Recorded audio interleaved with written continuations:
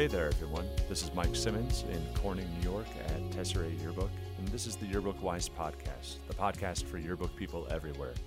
It's been a couple of weeks since I've been back with you. We've gotten started with school since then. We came back a week ago today, actually, last Thursday, and things have been busier than ever. I wanted to get into the studio, as it were, to sit down with my three co-editors-in-chief to talk a little bit about an experience that we had last weekend with our annual startup retreat. More on that in a minute. I wanted to let you know, if you hadn't caught it in a previous episode, that the Yearbook Wise is heading out on the road. We're going to be in Chicago on Friday morning at 10 a.m. at the National High School Journalism Convention in the Grand F Ballroom for a discussion with an all-star panel of yearbook advisors about all things student press rights and yearbook. Again, we're going to be talking about scholastic press rights, the First Amendment, and the special needs and considerations that we as yearbook advisors have for our students and for their content. It is absolutely a workshop that is open to all. It's open to all advisors of any publication background, but certainly students as well. And so if you're an advisor who's going to be with us in Chicago, or if you are a student listening and you're going to be in Chicago, definitely hope you come out, say hello. It'd be great to know that you're a friend of the podcast. But again, that's on Friday at 10 o'clock in the morning in Chicago, just a couple months from now, actually. Remember that if you are looking to share the podcast with friends or advisors, maybe with your yearbook rep or somebody in your yearbook network, you can share it via Apple iTunes. The podcast is available anywhere you download your podcasts and subscribe. And please do subscribe. And if you would, over at Apple iTunes, leave a review, give a few stars. Takes just a second, and it helps other people find the podcast. If you want to be in touch, you can find the podcast on Twitter at YearbookWise. That's Yearbook WHYS. And if you want to be in touch with me, you can do so by reaching out via email at iteachyearbook@gmail.com. Now, resources, and there are a few that are associated with today's podcast, they are going to be at a web folder for you. It is going to be called, or it will be at the URL tinyurl.com/YBKWHYSEP21. That's Yearbook Wise episode 21. So to hit that again, the resources for today's episode are going to be in a folder online for you at the following address. It's tinyurl.com/YBKWHYSEP21, Yearbook Wise 21. And you can find a couple pictures, a few documents. We're going to include PDFs of some of the activities that we did and probably our agenda for what we call 12 Hours of Yearbook. And 12 Hours of Yearbook is the focus of today's episode. Just a little while ago, I was able to have my three EICs stay with me after school here a bit, and we talked around an event that we had just 6 days ago. It was on the first Saturday of the school year, Saturday, September 8th. We brought our staff in at 8 o'clock and worked from 8 o'clock in the morning till 8 o'clock at night to kick off the school year. We get into all of it, but certainly if you have questions, be in touch via email. But for now, on with our conversation about 12 hours of yearbook. Okay, so joining me on the Yearbook Wise podcast today for the very first time, I've got three students from my own program, my three editors-in-chief, Lauren, Kelly, and Kristen. Hi, everyone. How are you? Good. This is when you should say, this is cool. This is different for you guys. You've never been on a podcast before, so it's okay. You're getting used to me as podcast guy, not advisor guy. I'm going to ask each of you to introduce yourselves so that listeners can get to know your voices. Why don't you introduce who you are and your role on staff and something our own staff wouldn't know about you. Let's see. What do you got? Lauren, can you go first? Yeah, I'm Lauren. So this year I'm one of the editors-in-chief. Last year I was the copy editor, so I'm really copy heavy, and I'm going to be editing all of the copy again this year. This is my third year on staff, and I'm a senior. And one thing that the staff probably wouldn't know about me is that I well, I guess you could say I'm a country girl. I live out in the country, like on a farm and stuff, and I like to shoot and hunt and stuff. So yeah. Got it. Excellent. That's Lauren. And?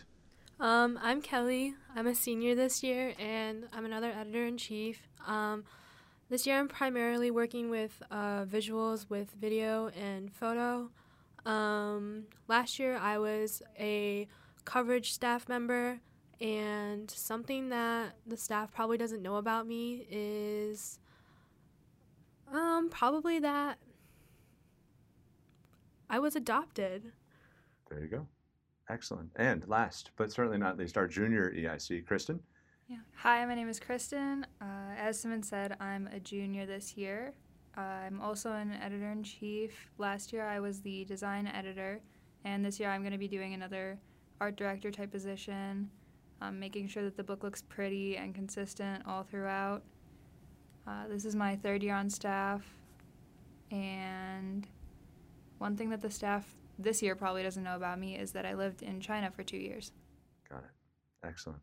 Well, thank you all for doing this with me. We're here to talk. I've gotten a lot of questions through the podcast and through some online groups, Facebook and the rest, about how we start up the year, because I tell staffs about 12-hour, and you all know what 12-hour means. But I think, Kristen, I am going to start with you. Can you give advisors and staff members listening just like that 30-second outline of 12 hours of yearbook? So 12-hour is when we come to school on the weekend, on a Saturday mostly. That's when it works best for everyone, and we spend 12 hours together. It's a lot of team bonding, but also a little bit of instruction so that we can get the staff started off right, getting comfortable with each other, but also comfortable with equipment and how a yearbook works. I love it. And that covers it. Kelly, pitching it over to you, how and where does 12-hour fit into our beginning of the year, like startup stuff? It's not just about the first, and we did it 6 days ago, which was September 8th, so the first Saturday of school. We go back to school very late, and so some people hearing this have been in school for a month already. But anyhow, where does 12-hour fit in our prep and planning and beginnings? So it's only a couple days after school, so it's a ton of new, fresh faces. There's so many new members, and obviously, the old members, but we're all coming together, and we really used it as a way to prep our yearbook staff, mostly with visuals. We worked a lot with photo, but it was not only a way to introduce them to some of the ways that we work up here in the lab, but we also had them interact with each other in ways that were both within yearbook work and also within just getting to know each other and staff bonding in a way. And then Lauren, part of the staff, I think we had 23 people. We've got 42 people on staff, but 23 of them were together a month before 12-hour at Camp Tesserae. So how does Camp Tesserae work with 12-hour, and how is Camp Tesserae different and all of that? Yeah, so Camp Tesserae we do at the end of August, and that's a 3-day thing up at Watson Homestead, so we're completely offline the whole time. And this year we actually brought some Macs from our lab so that we could work while we were there a little bit easier. So basically, it's not mandatory, and they have to pay a little bit, so not the full staff was there. So it's Friday morning to Sunday afternoon, and we break them up into coverage teams with an editor in each team, and they work on making a spread all weekend, and the subjects of their spreads are the rest of the people there, so the rest of the staff that's there.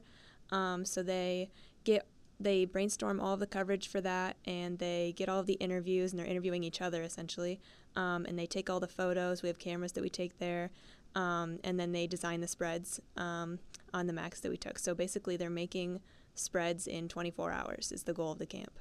And Kelly, before students started making spreads at Camp Tesserae, that was Saturday into Sunday, what was happening on Friday, and where did they get their primary instruction at Camp Tesserae?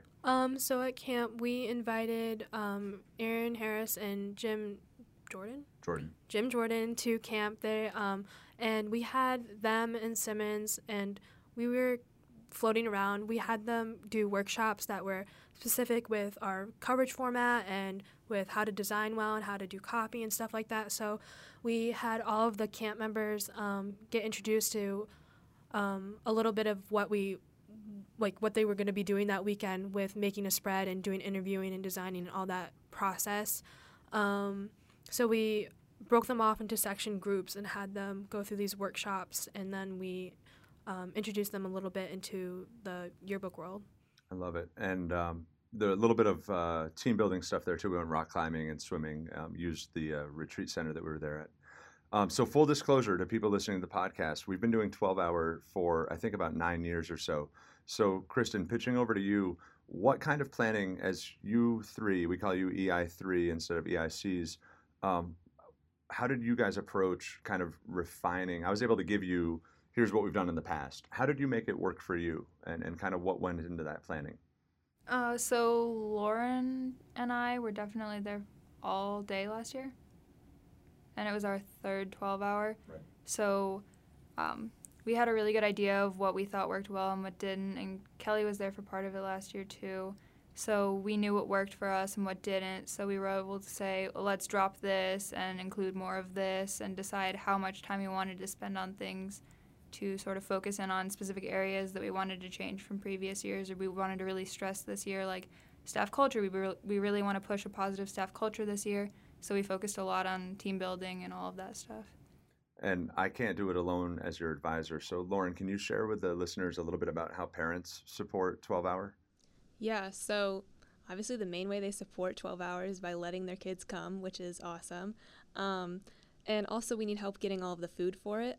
So we do a sign up just in a spreadsheet that we share with everyone prior to 12-hour, and we have everyone sign up for food items that we lay out, and we make sure everyone is filled. So the parents can sign up for those, and then we also have them sign up for about 3 or 4 people for each meal. To be there to help like set out the food and get everything open and make sure like we're rationing it if we need to, so that everybody gets enough. So they basically bring their kids and they bring the food. Yeah, and we're 6 days later, and I think we still have some leftovers in the fridge, which is always awesome. So Kelly, kind of the inside joke with the editorial leadership team, it's a 12-hour workshop. You guys are here for 13 hours. So can you talk about your expectations of your own leadership team and what you expect of yourselves and why it's 13, and then maybe we can get into how the day got started. So editors, including us three and our entire editor staff, we came in half an hour earlier and we left half an hour later.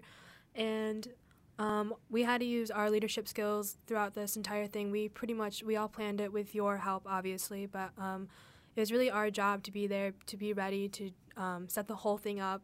And it is a really long time, but it's not only time for us to get to know our new staff members, but it's a time for us to get comfortable with each other. And we all really use that time to not only like help get everything ready for all of the members who came, but we also used it to like kind of get comfortable with each other because we're going to be working with each other all year round. Absolutely. And you guys were on from, the first, at 7:31, there was stuff to do, setting up and all the rest. Kristen, what did that hospitality and welcome look like? And how did you guys, greet everybody? I'm thinking right at the entry, we started with name tags, right? Get us there and talk about how we eased into the day. Yeah, so starting at 7:30, I think people on the general staff were already coming in, but when people get there, we make name tags, and that's kind of a fun little way to bond even from the beginning, because while it's not built to be a bonding activity, everyone's standing there around the table, so they're all chatting, getting comfortable with each other. So they make their name tags, and then they can come into the cafeteria and chill with each other and talk and interact while we're finishing getting everything ready, which I think is really awesome that they all just start talking on their own. And you guys did a nice job getting ahead of the editors to say, get out there and visit with people. Can you talk about what you were modeling there a little bit? Yeah, so Kelly, Lauren, and I really wanted to stress like bonding with the whole staff. We don't want to click up in just the editors, and we want everyone to feel comfortable. So we were pushing them to get out there and talk to people that they didn't know, all the rookies, the freshmen who are new to the staff, and that's like overwhelming for them. So we just really wanted them to be there for all of the new staff members and make them feel like they had friends already on the program. Yeah, and many were friends already too, which is also nice. But I think this year you guys are outnumbered by the first years. All the veterans are outnumbered. Okay, so we ease in. The stage is set. Everybody's got their name tags. We gather. We do this in the cafeteria. We should say we do it in the cafeteria of our building, and we kind of rearrange the furniture a bit. We got a nice open space there. We've got a big screen TV that we wheel down. We could use a projector or something like that. And then let's see what happened first. You guys welcomed everybody, and then we get into some kind of early low level name gamey activity stuff. Lauren, can you talk through that a little bit about? You said team building is a focus of the game. I don't remember exactly which one we did first, but it's those goals, right? Icebreakers, and talk that through a little bit. Yeah, so basically throughout the day we do a series of like bonding activities and like name games and stuff like that.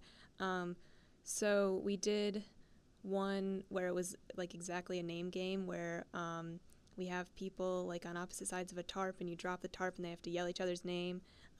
So that's a fun one to like get acquainted with each other directly. We did one kind of in teams, and you had to like build balloon towers with tape. So that was like trying to get them to communicate with each other and like use like problem solving skills. So basically all of the activities that we do, we try to have them relate back to the things that they're going to be doing throughout the year, like with Yearbook and with each other and stuff. We did other activities. We had, let's hold the balloon one Yeah. for a second, but the other balloon one. Yeah. And I'm actually going to interrupt. We started the day with a group picture. I just brought up the agenda so that we could remember. And I thought that was great. The last couple of years we've done it at the end of the day, and you guys were like, let's do the group picture first. And I don't know. I just loved that. And you guys know I'm a heart guy. We dropped the toilet paper questions, and we dropped one of the others, but which one? The shoe game. Yeah, the shoe game, right. And that was about flexibility. We ran out of some time, right? But then you guys presented theme. This was after the Balloon Towers activity. You went in and kind of kicked off the year for that. Kelly, can you talk about that a little bit, kind of setting the stage for the year ahead? Because this was some staff members' first exposure to even knowing that we have a theme, because they're first-year staff members. So back during camp in August at Watson, we did introduce the theme. It was kind of fresh and kind of new, and we've had some changes since then, but we wanted to reintroduce it for not only the new people, but for also the people who are at camp, because we had changed a lot of aspects. But the whole point in doing that was so they have kind of an idea of what they're really going to be doing all year round, because we use our theme for our central focus for the entire book. And this year it's kind of a two-parter. It's a little complicated, and I think by introducing it to them that early on in the year, it really gave them the opportunity to absorb it and be able to consciously use it all year round, and use it to make their spreads and their designs and everything according to what our theme was. And so here's the big reveal, because nobody in our building is going to listen to this podcast. So, Kristen, what's the theme for people living at home? And we went right into an interview activity that had kind of part A and then part B. Talk that around a little bit. Right, so our theme is here we do, and there's a comma in between here and we. It's really focused on the location that we have, because we have such a beautiful community and so many amazing individuals. So we want to focus on both parts of that, both the location and the traditions and values of our area. We have a lot of surrounding communities that all feed into this one school, so we wanted to focus on the diversity of that too. But because we're doing an umbrella book this year, we wanted to kind of force them into finding the angles that fit umbrella coverage and our theme. So we had an activity where we had a two-part question, and you started with where? Yeah, location and then the do. Yeah. Location and then what you did there. So you would say like, oh, my favorite place was on top of this cliff, and why was it your favorite place? Oh, I had this really in-depth conversation with my dad one time, and then we reversed it and did this is my favorite thing to do, and then like where you've done that before that's been like your favorite place to do that. And one thing I liked about us landing on that, I think that kind of came out of our planning when we were having coffee, but it threw a journalism staff straight into interviewing. Like, we didn't even teach them how to interview, and granted it was like half veterans and half new, or it's tipped the other way to the new, but it got them talking journalistically. But I mean, I think you guys saw it, they're also getting to know each other, which was huge. And so I think you guys do a really nice job kind of infusing that throughout the day. You've heard me say before, the number one job of the yearbook staff is to sell the book. So then we spent the next hour and a half just talking about business operations. And those girls aren't in the lab or with us right now, Peyton and Lexus. But Lauren, can you start talking through they presented the business plan for the year, and then we kind of segued into business ads and some role-playing stuff. Take us all the way through that. Yeah, so we had our business staff go off for a little bit and plan other things so that they could be ready to come back with a presentation of their plan for the year and their goals for the year and their goals for themselves and everyone on staff, because we have everyone on staff sell business ads. So they took us all through that, and then they broke into like skits.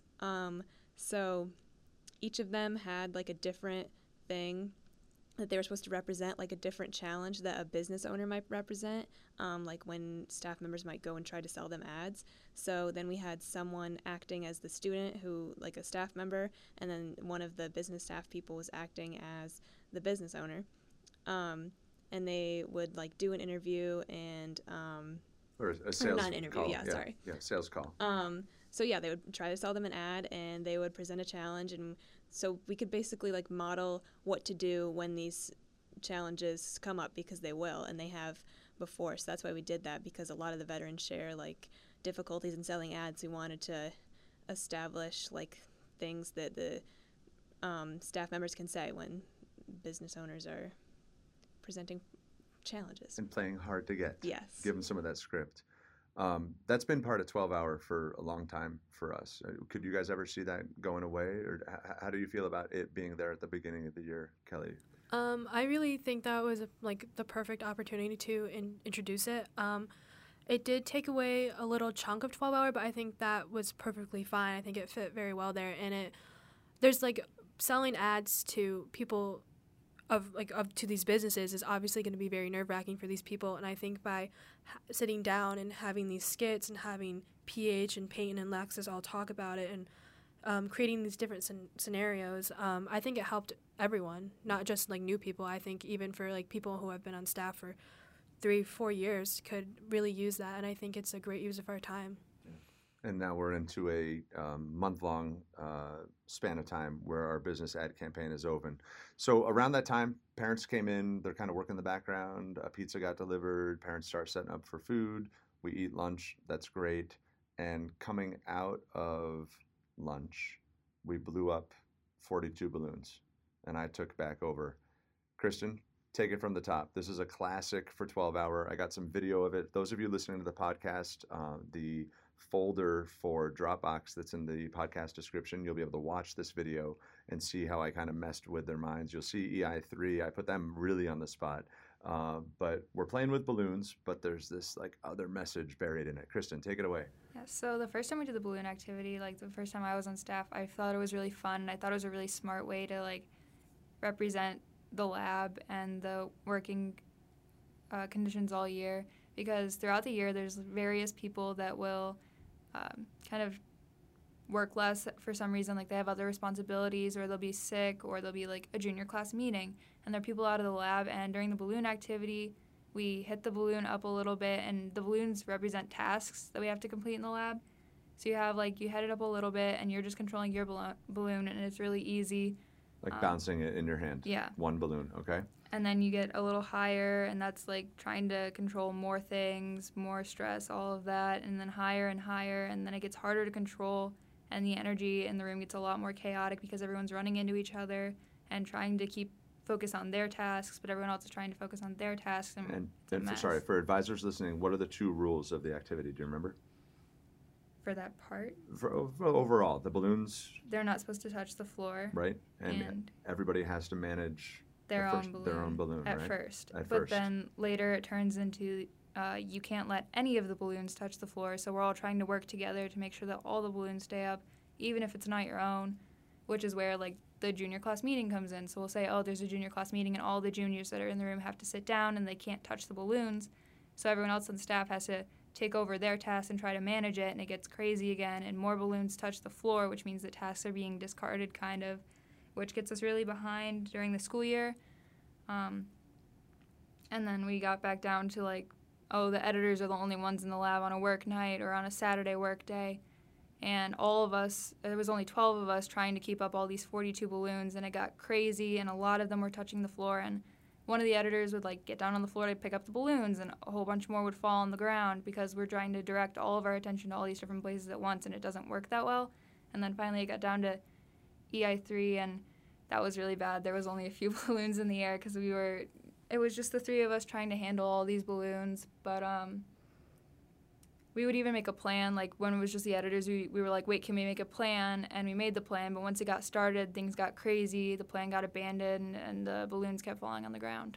Love it. And it's a great activity. For those of you listening, it comes from my background working at summer camps. It's one that you can find online, but really Kristen's got the whole of it. And again, you can watch the video. It's an awesome exercise to help a staff understand owning your work and what it means to support other people's work. Kelly, Lauren, do you guys want to jump in there on that activity? You've done it 3 times, or no, I think we skipped it last year. Yeah. Is that what you guys told me? We skipped it last year.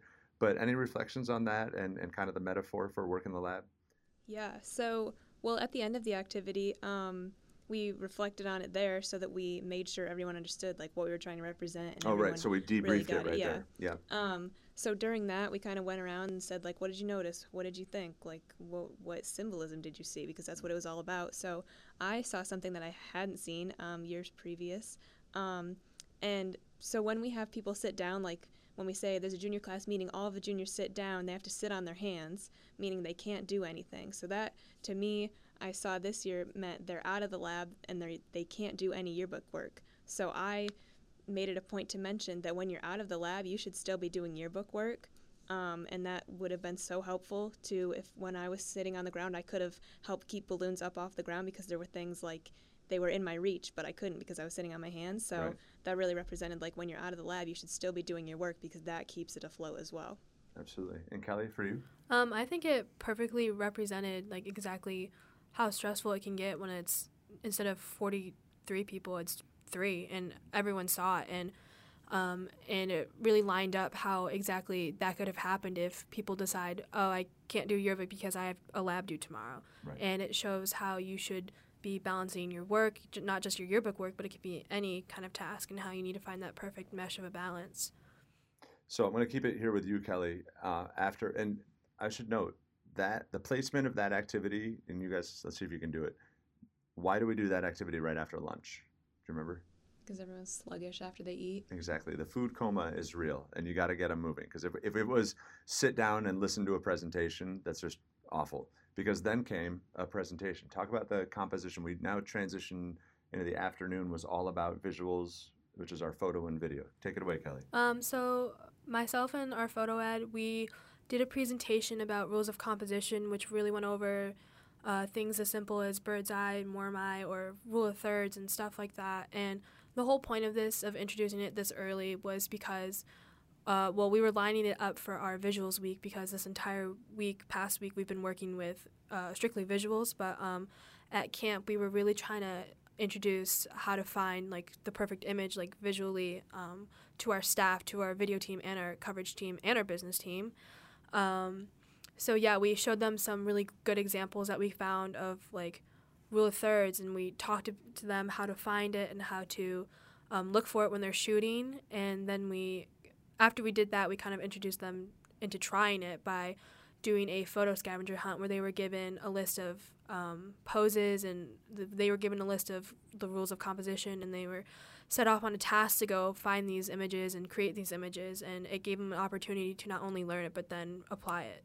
And I'm going to include the PDF of our scavenger hunt list in the podcast description as well. Kelly, why did we prioritize composition and the eye first? Why didn't we dive into buttons, knobs, and dials and changing settings and stuff like that? I think we all found it really important to get them to see it visually first. They weren't probably going to retain the information that we taught them, like, oh, you need to put your shutter speed on this. And they'll be like, okay, but what do I do now? And by giving them that jump forward to this is how to find the perfect image, it gave them an opportunity to learn how to look for it instead of how to perfectly settle it. And we introduced that later because that way they were like, oh, I can find this rule of thirds, but how do I get the ISO correct? And they could even do it with their cell phone. Yeah. Right. So you guys did the instruction and you gave the presentation, handed out the list. Kristen, what did 12 Hour look like next? We scattered at around, 2 o'clock or so. This is a staff of 42. They all going in the same direction at once. What happened to start the scavenger hunt? So we have our editors, they have teams that they're kind of helping out this year. They're mentors, essentially. So each of those editors got with their teams, and we split up this team, and they all went out into different areas. So, like, one went across the street to the park, the other ones came up to the lab, or they went over by the lobby so that they could all try to find the different things on the scavenger list. And they all worked together, like, changing who had the camera, and they had, it was really good for them to have editors or veterans on their teams, because then someone would be like, oh, I have rule of thirds, but the settings on this are completely wrong. So they could really help each other out with that, but they were all over the place. Right, and it was, again, composition first, and like you just said, a veteran could be that one to address what Kelly said. I don't know what shutter speed to use right now. The veteran could throw a hand and say, hey, I'll help you out, and we can get this picture. Lauren, that energy, that engagement, I mean, we let that burn for about an hour and 15 minutes. I think we did that all 3 of your years for the 2 of you, that it's always afternoon scavenger hunt. Why is that such a good fit for something like 12-hour, again, acknowledging we are very early in our year right now? Yeah, so during the scavenger hunt, we break them into their coverage teams. And we do that because we want them to get comfortable with each other, because that's who they're going to be working with throughout the entire year. So they need to be comfortable talking with each other, and they need to be comfortable like asking each other questions. And I'm sorry, I just lost my train of thought. No problem. Let me prompt you into it too. At 12-hour, why don't we hit design for 3 hours in the afternoon? Why are we prioritizing photography? Yeah, well, you need good photos as the basis of your book. If you don't have good photos, then nothing's going to look good. So that's something that we really need to establish first. Also, we have coverage events already going on. Like we have sporting seasons that started in August, that we need to get people out and shooting. So we wanted to get our rookies into that process as soon as possible. So that's why we did photos at 12-hour, and we did our photo instruction week the first full week of school, because we want them to be able to get out and start shooting as soon as possible. And to speak to like the energy of it, we had them like going around like doing fun activities. Like a group of them were running around the track together to get photos. We do that because that kind of fits with the energy of the day that we want to keep up. We want them to be like, again, bonding with each other, and we want it to be like high energy, like getting excited about Yearbook for the year, because that's like their first like long burn of Yearbook. We want them to be coming into everything with that good positive vibe. And then we call it field day. It's like field afternoon or field hour and a half. Kelly, everybody met up at the park, and what happened next? Well, we did a series of activities. First, we kind of did like frisbee and bubble blowing, and the whole point of that was to get us into getting like action shots and emotion shots and bringing them into this. Instead of doing like a post thing, they have real life things where they could take photos of. We did a little bit of lax stuff like that, and then we broke out water balloons, and we started with like cute little things like throwing it back and forth to get like emotions or like expressions of when like people caught them, and then we broke out into a full-on water balloon fight, and that was really fun, and it gave us like that opportunity for people who wanted to work or not get wet, work on their photo and their visual skills, but it also gave us an entire like activity for us to all kind of have fun together while simultaneously having yearbook stuff going on too. And we should note, for full disclosure, then we also used one of those gigantic surgical tubing slingshots, and it went well for the first 10 minutes. And then she's a freshman, right? Yeah. One of our freshmen was looking the wrong way. I was the one pulling back the slingshot, and from like 30 yards, I hit her right in the side of the face, and she got a bloody nose. So I wasn't feeling great about that, but she recovered. She stayed. She recovered great, and she's a trooper, and we bonded, and I apologized and said, do I need to call your mom? But she called her mom, and we're okay. So let's be a little bit specific about running down some of the activities at field day. The water balloon kind of back and forth, a water balloon fight, we understand. The slingshot, we understand. And all throughout this I was calling out, lower your shutter speed, raise your shutter speed. Veterans are coming in to help. I saw tons of kids laying down on the ground. They're working on composition. And then I think we got into buckets of water, or no, the solo cups, right? Tossing. So talk about that activity and keep it going from there. So we had partners. We had partners line up, and we had one partner have a red Solo cup full of water, and they would reach over to their partner across from them, and they would start pouring water into the cup, and it would just gradually become more and more challenging. Like, we would have them take a step back or 2 steps back, but the whole point of it was to get and like Simmons was the entire time saying like, okay, you need to lower your shutter speed or something like that to capture the right sharpness of like the water movement or anything like that. And And then eventually, again, and you guys have already said this is also just about being fun. If somebody listening to the podcast got a snapshot of it, you see 2 rows of teenagers facing each other 20 feet apart, hurling water at each other, which is a good time, especially when it's 59 degrees outside. That was real. And then we got into buckets of water, like gallon buckets. You 3 end up seated back to back to back in a little triangle. You are clutching your hands fiercely. We have photos of this that I can put in the drive. But, and granted, it's the same. Let's practice shutter speed. Let's freeze the water. Let's blur the water. Let's work on expression. But just, Lauren, if you could finish off describing, we're dealing at the bucket level now. What's the big finish? Yeah, so basically we set it up just how you described. We were all sitting on the ground together, and we were holding hands because it was freezing. And then like we paused before we even threw any water to say like, this is a perfect place to get like Kelly's face and see the emotion, like shoot before we throw the water, see the anticipation, shoot after to see like the reaction, shoot the whole time to really like get them to understand like all of that stuff, getting all the emotion and the action. So basically we just dumped the whole bucket on top of our heads to get that kind of umbrella of water going out, and then we did like a drizzle around and got like each person individually to get each person's reaction shots, because you never really knew when it was coming. And then we did a thing we like to call EI3 special, where it's a tradition now. Yeah, it is. So each of the EI3s, like we separated, and Simmons basically ran at us and threw a bucket of water at our backs. Not the whole bucket, just the water. So that it like sprayed out in front of us. So that was like a really cool like movement with the water. And we the had splash zone was real. Yeah. Some of those cameras got wet. Yeah. So we had like students like lined up in front of us to get that shot, and like on the side to get the water like covering the person from the side. So yeah, we're really like playing around with like how to get the water moving and how to like stop the action in different ways. And so, Christian, we come out, I mean, we've got hundreds, maybe a few thousand photos out of this entire afternoon.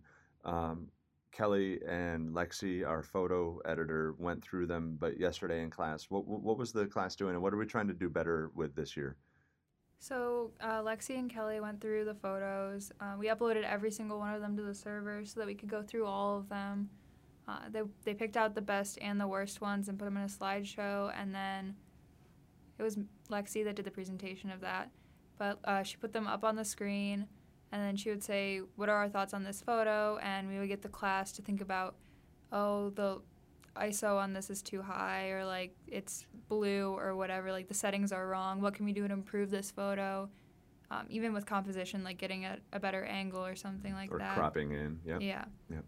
And so in a big picture sense, I mean, you 3 have come to me and said and this I think was inspired by Annie Gorenstein, who's a friend of the podcast, but she's the one in Colorado. They look at their stuff every Friday. Kelly, one of the big kind of top line goals is to get your team's work in front of the team weekly and critique and talk. Can you talk a little bit about how you feel we've started with that? I guess it's just yesterday, honestly, but I think you guys are doing a nice job setting the stage. Yeah, I think it was great to have these photos presented right in front of them, because it's not, it's their work. It's not someone else's work. Well, it is, but it's them seeing their own photo and them seeing their staff member's photo, and by having an open-ended critique and positive reinforcement and stuff like that, it gives them an opportunity to not only find what they could do better, but it also gives them a moment to be able to reflect on how well or how they could improve but that's not where I meant to go with that. But it's fine. It's good. It's good. And I think it does, like I said, I think it sets the stage for more critique to follow, be it copy or design or any of the rest of it. Go ahead. Yeah, we also want them to understand by like putting their work in front of everybody that when we critique them, we're not critiquing them personally. We're just critiquing the work they did because we want it to be the best that it can, and we know that they can do better. We also wanted them to understand that it's not just them. You know, it's not personal attacks every time we critique them. It's the entire staff, and it's the EICs, and everybody is getting critiqued. So. Yeah. And when it is something that we can celebrate, it's always nice to get the pat on the back too, and seeing people smiling and the rest. So it is 59 degrees. It's 4:45. Olivia is still like clutching a cloth to her nose just to set the scene. And we all tromp back over to school after cleaning up 300 broken water balloons. We are, I will say, as their advisor and advisors out there, something that I swear by and live by, but we have a great reputation in our building with our custodians because they know we clean up after ourselves, and that's huge. And if your staff doesn't, you've got to lead that way and do better with that. But we go in, and the moms and dads have arrived with dinner. Everybody goes and gets clean. We do dinner, and I don't know if you guys realize it or not, but we kind of burned that for a while to just give them some downtime. Why is downtime, Kristen, why is downtime important in the day? I think that if there's too much instruction or too much team bonding, people are going to get really exhausted and the energy will get really low, and people are going to start like fighting or like disagreeing with each other just because they're cranky. So we need to have some downtime, some mellow time to just calm down, like reflect on how the day's been so far too, and just enjoy some calm relaxation time. Yeah. So then we get into Clothespin Ninja. I'll just paint a real quick picture because there's got more important stuff to talk about, but you got one blindfolded person with a pool noodle in their hands in the middle of a large circle of the staff with 15 clothespins affixed to safe spaces on their body, down by their knees, up on their shoulders, down their spine, and another staff member has to stealthily crawl in and duck and dodge and dive and grab off 3 clothespins before getting hit by the pool noodle 3 times. It's a great one. I'll upload a picture to the folder for the episode. Then we get into True Colors, which is always in high demand with you. You guys have been through it 3 times. You've been through it twice. Open floor, take it from the top, kind of, we'll boil it down. But what's True Colors? Why do we do it? Why is it end of the day? What are the goals there? Who wants to take it? Go for it. Start, and we'll go right around. Okay. So basically, True Colors is a personality activity. We don't like to call it a personality test because it's not a test. You're just figuring out like the way you tick, basically, and the way everybody else ticks. So there's 4 categories, and it's based on colors. So it's orange, blue, green, and gold. And they each represent different personality types, and they all have their own personality traits. So before we do this activity, we don't explain any of that to them. We just say, fill this out, and there's instructions, and it's we give them each a piece of paper, and there's a bunch of rows, and they have to select, like they have to number each row 1 to 4 based on what fits them best and what fits them the worst. Like and what's in the rows? It's like descriptor words, like how people would describe themselves, how other people would describe them. So one's like driven, responsible, organized, things like that, and then another one's like sensitive, caring, empathetic, things like that. So they go through that, and we still we didn't tell them, so they're not trying to like sway their answers in any specific way. They're not supposed to. And then on the back side, they tally up certain boxes with like the number that they rank them with, and that's the score that they get for that color. So and you can there's a minimum, you have to get 5 of each, or you did it wrong, and you have to get no more than 20, or you did it wrong. So we have checks like that.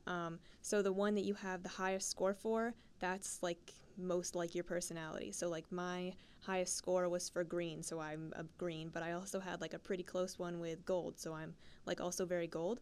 But also personally, I had a really low blue. I had the minimum score for blue, so I am very not blue, which doesn't mean I'm like not at all, but like I really don't identify with that very much. So yeah, do you want to go through like what each color is? You got them all 4? Can I take it, Kelly? I was blue. Blue was my highest, followed by green. But yeah, I definitely would say that it described me perfectly well. My first 12-hour, I actually got gold. But then, I just completely switched that one and went to blue. So. And for people unfamiliar with the activity, give us the whole rundown, and I'll help you if you hitch up at all. What does it mean that you're blue? I'm a little bit more emotional. I'm not afraid to show like affection for other people, and I feed off of affection. And I'm really the peppy person who will like help make your day better or be there to listen to your problems. And yeah. And Monique and Nick are oranges, among many orange. Talk about orange. Orange are like the life of the party, I'd say. They can be loud, and they're the ones who really kind of bring everyone up to like that high speed party kind of vibe. They're fun and active, and always just kind of there to liven everything up. Who are our golds over in the corner? I can. Mia. Lauren And Mia. Oh, and Ariana. So continue with our golds. They're mostly like I'd say organized. They like to have things in a nice, neat order. They tend to want to have like a specific agenda, and they don't like to go too far off of their path. They like bullet points. Yeah, bullet points. Sure. And then green, most of all. Green. We got two greens. We got two blues and two greens here. How do you describe the greens? I would say that they like to. Well, I don't want to use that. That's a negative word. Okay, they like to have the correct answer, and they like to ask the whys and how are you going to do that to figure everything out ahead of time. They don't like to have that kind of curious overlook of the future. They want to know like what's happening now, what's going to happen then, and they don't like to be left in the dark about things. They can also be the creative problem solvers too. So it'll come as a surprise to nobody listening to the podcast. I'm heavy blue. I'm as blue as the day is long, and you are as well. What was you weren't a 20, were you? I was 17, I think. Oh, okay. All right. So what was your second? Green. Oh, blue-green. Okay. So then I've got 3 green editors, and you're a green. Kristen, you're a green what? Just green? Probably green gold, but then we always joke that I have this like part blue inside me because I also get like super sensitive about stuff sometimes, and I can get into the emotional part of it. Right. And as Lauren said at the top, I mean, it really is, it's an approximation. Like when I facilitate it, this is not your destiny. This is not going to get you in or out of college. This is just an awareness thing. So they do the worksheet, they tally it up, split them out to the corners, and I know I'm talking you into it, but share for the audience, what did I ask groups to do next? How did we take that paper, and where did we go with that? We'll keep on moving around. Yeah, so they then, once they figured out which color they were the most, they broke off into those colors. So the 4 colors, they went to their group, and Simmons asked us a series of prompts, and we filled out on like a huge sticky note paper, like our answers to those. So the prompts were like, what motivates you? What do you not like in other people, I think. And group work situations. What do you think people perceive wrongly about you and like about the people that are like you? And then need and give. Yeah, and then what do you need from the staff and from other people you work with, and what do you give to the staff and other people you work with? So, Kristen, this was your 3rd time through, and I came to you when we had coffee in August, and I told you, if you told me you guys finally didn't want to do it, I would go with it. It is your day, and I try to empower that leadership. But every year, and people, first day of school, I don't know if you guys know this, first day of schools, veterans came and said, are we doing 12 hour, or are we doing True Colors at 12 hour? And I said, yes. They said, yes. So why? What is it for you and for the staff? Why is it still there? And why is it a favorite 9 years later? Well, first of all, just from a more basic standpoint, I think it's really fun to like just relax and kind of investigate your personality yourself. And then once you kind of hear from the other groups, once we break off into each color, you hear like what makes them tick or what motivates them, and you're like, oh, this is why I don't get along with this person, or this is why my mom and I fight all the time, because of their personality type, like what goes with you. And I think people just like to see like, oh, Monique's an orange, I need to handle her this way this year so that we can work well together. And I think that that's really helpful information for the staff to have. Do you see that, Kelly, in your work last year as a staff member? I'm not saying that like on December 5th you were like, oh, I'm having a problem with, Jake because he's an orange. But was that awareness there? Or how do you take it from 12 hour and apply it to the year? Well, last year my team, everyone was gold except for Peyton. She was orange.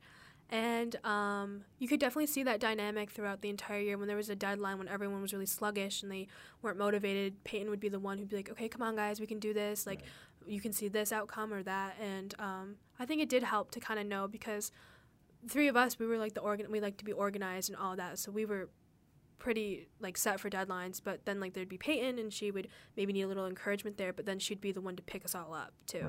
Right. Lauren, for you, 3 years in, True Colors, would you think that the staff should do it again next year? Yeah, definitely. Why? So, like Kelly just said, we apply it throughout the entire year within teams and with the whole staff. So, like being an editor last year, I had to work individually with every team and basically every staff member. So if I was frustrated with someone, I could, for like not doing their work or for acting a certain way and being standoffish when I talk to them, I could then assess that and be like, oh, well, she's blue, so maybe I need to be more sensitive and approach this in a different way, and it'll have a better outcome. So then you can apply that, and it just works so much better. So yeah, it really helps you to understand. It helps the whole staff to understand and be more, well, I was going to say understanding. Maybe empathetic is a better word. More aware? Yeah, of like why other people are acting a certain way and why they're doing certain things, and you can kind of, sorry, I'm thinking of the wrong words.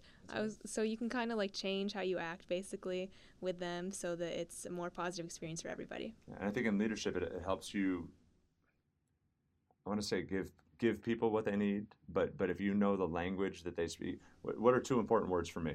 Thank you. There you go, right? And you guys know that about me, and I've said that, and I will, and I'm not trying to, it's going to come off wrong in the podcast, but if we're on a trip or doing something, if you guys say, hey, thanks, Mr. Simmons, I'm like, cool, that's great.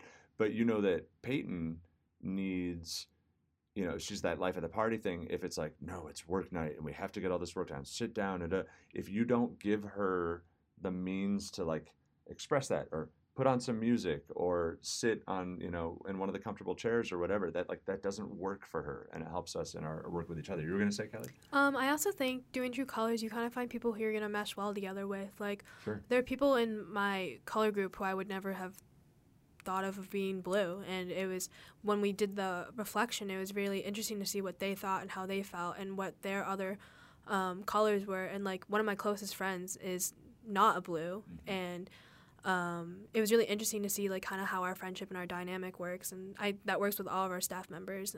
But I think it's not even just a way for the leadership team to see how everyone works and just how everyone else works, but it's also kind of a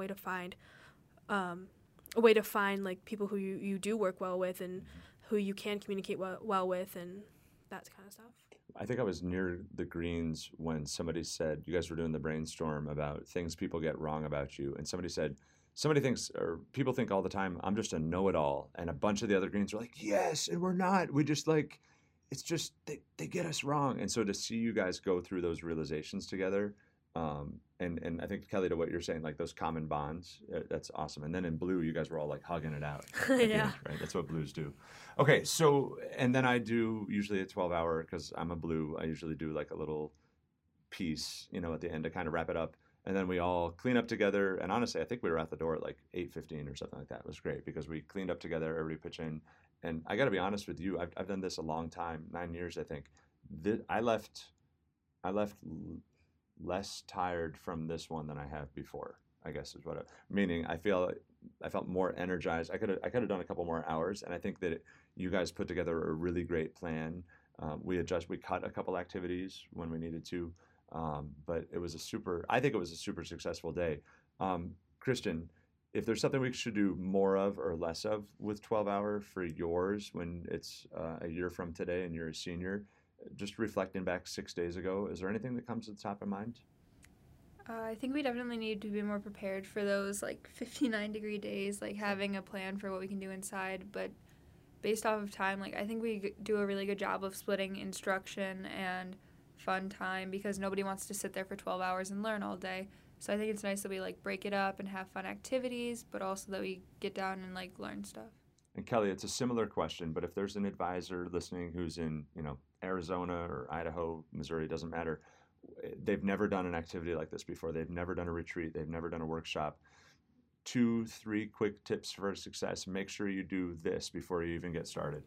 I think something that would be really helpful is to find a primary thing of focus you want to teach at a 12-hour. Like ours was photo this year, visuals and finding stuff like that. And I think it's you should take out time to make a planned schedule of like while being flexible when you actually do it, because obviously there's going to be times when you'll run over time or you'll have too much time, but you should have a plan established for like how much fun bonding stuff you want to do and how much workshop-y stuff you want to do. You want to have that a good balance, and I think this year we did a really great job with that. And I think you should also have alternate routes, like Kristen said, for like when something goes wrong, like if someone's allergic to latex, like, oh, well, you're going to do like balloons, and you should find another thing to do but still have that same idea. Yeah. And keep a first aid kit handy. Mm-hmm. Yeah. Lauren, last question goes to you. If advisors are listening, they're like, well, this is great. It's a month into the year.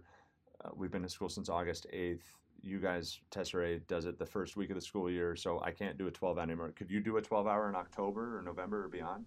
Yeah, you can do a 12-hour at any point throughout the year.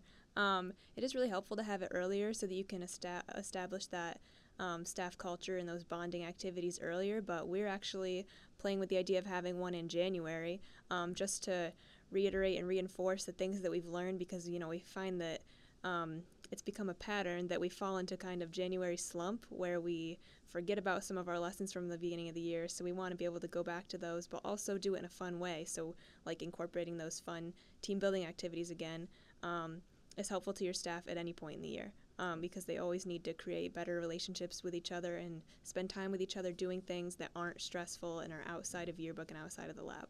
I love it. That is Lauren Thomas, Senior EIC at Tesserae. Lauren, thank you. Thank you. Kelly Hoyt, Senior EIC. Thank you, friend. Thank you. And Kristen Hopman, Junior EIC. You get to do this once more next year. Thank you. Thank you. And normally when I bring students on, I ask them to shout out the advisors. I am your advisor, so I'm simply going to say to hopefully a few hundred people listening, you three are doing a tremendous job. I'm really, really proud of you, and I'm looking forward to walking this journey with V5 with you guys. So thanks for being on the podcast. And I do just want to say one more thank you to Lauren, Kelly, and Kristen. They are three fantastic young women, and the capable leadership they've demonstrated so far coming into this year in all the pre-planning, meetings in July, summer camp, and all the rest. I just couldn't be more proud of them. So girls, if you're out there listening, thanks again for being on the podcast today and for being part of my life. It's pretty awesome knowing the three of you. Friends, that does it for this episode. Again, you can reach out on Twitter at YearbookWise or via email at iteachyearbook@gmail.com. It'd be awesome to see you in Chicago, or to know if you are a friend of the podcast who's going to be there in Chicago. Reach out, let us know. And just a preview ahead, it looks like the next episode is going to be about all things photography. Lots of you have been asking, and certainly it's a hot topic for yearbook advisors. So we'll get into that a little bit down the road. But for now, good luck, be well. We'll talk soon.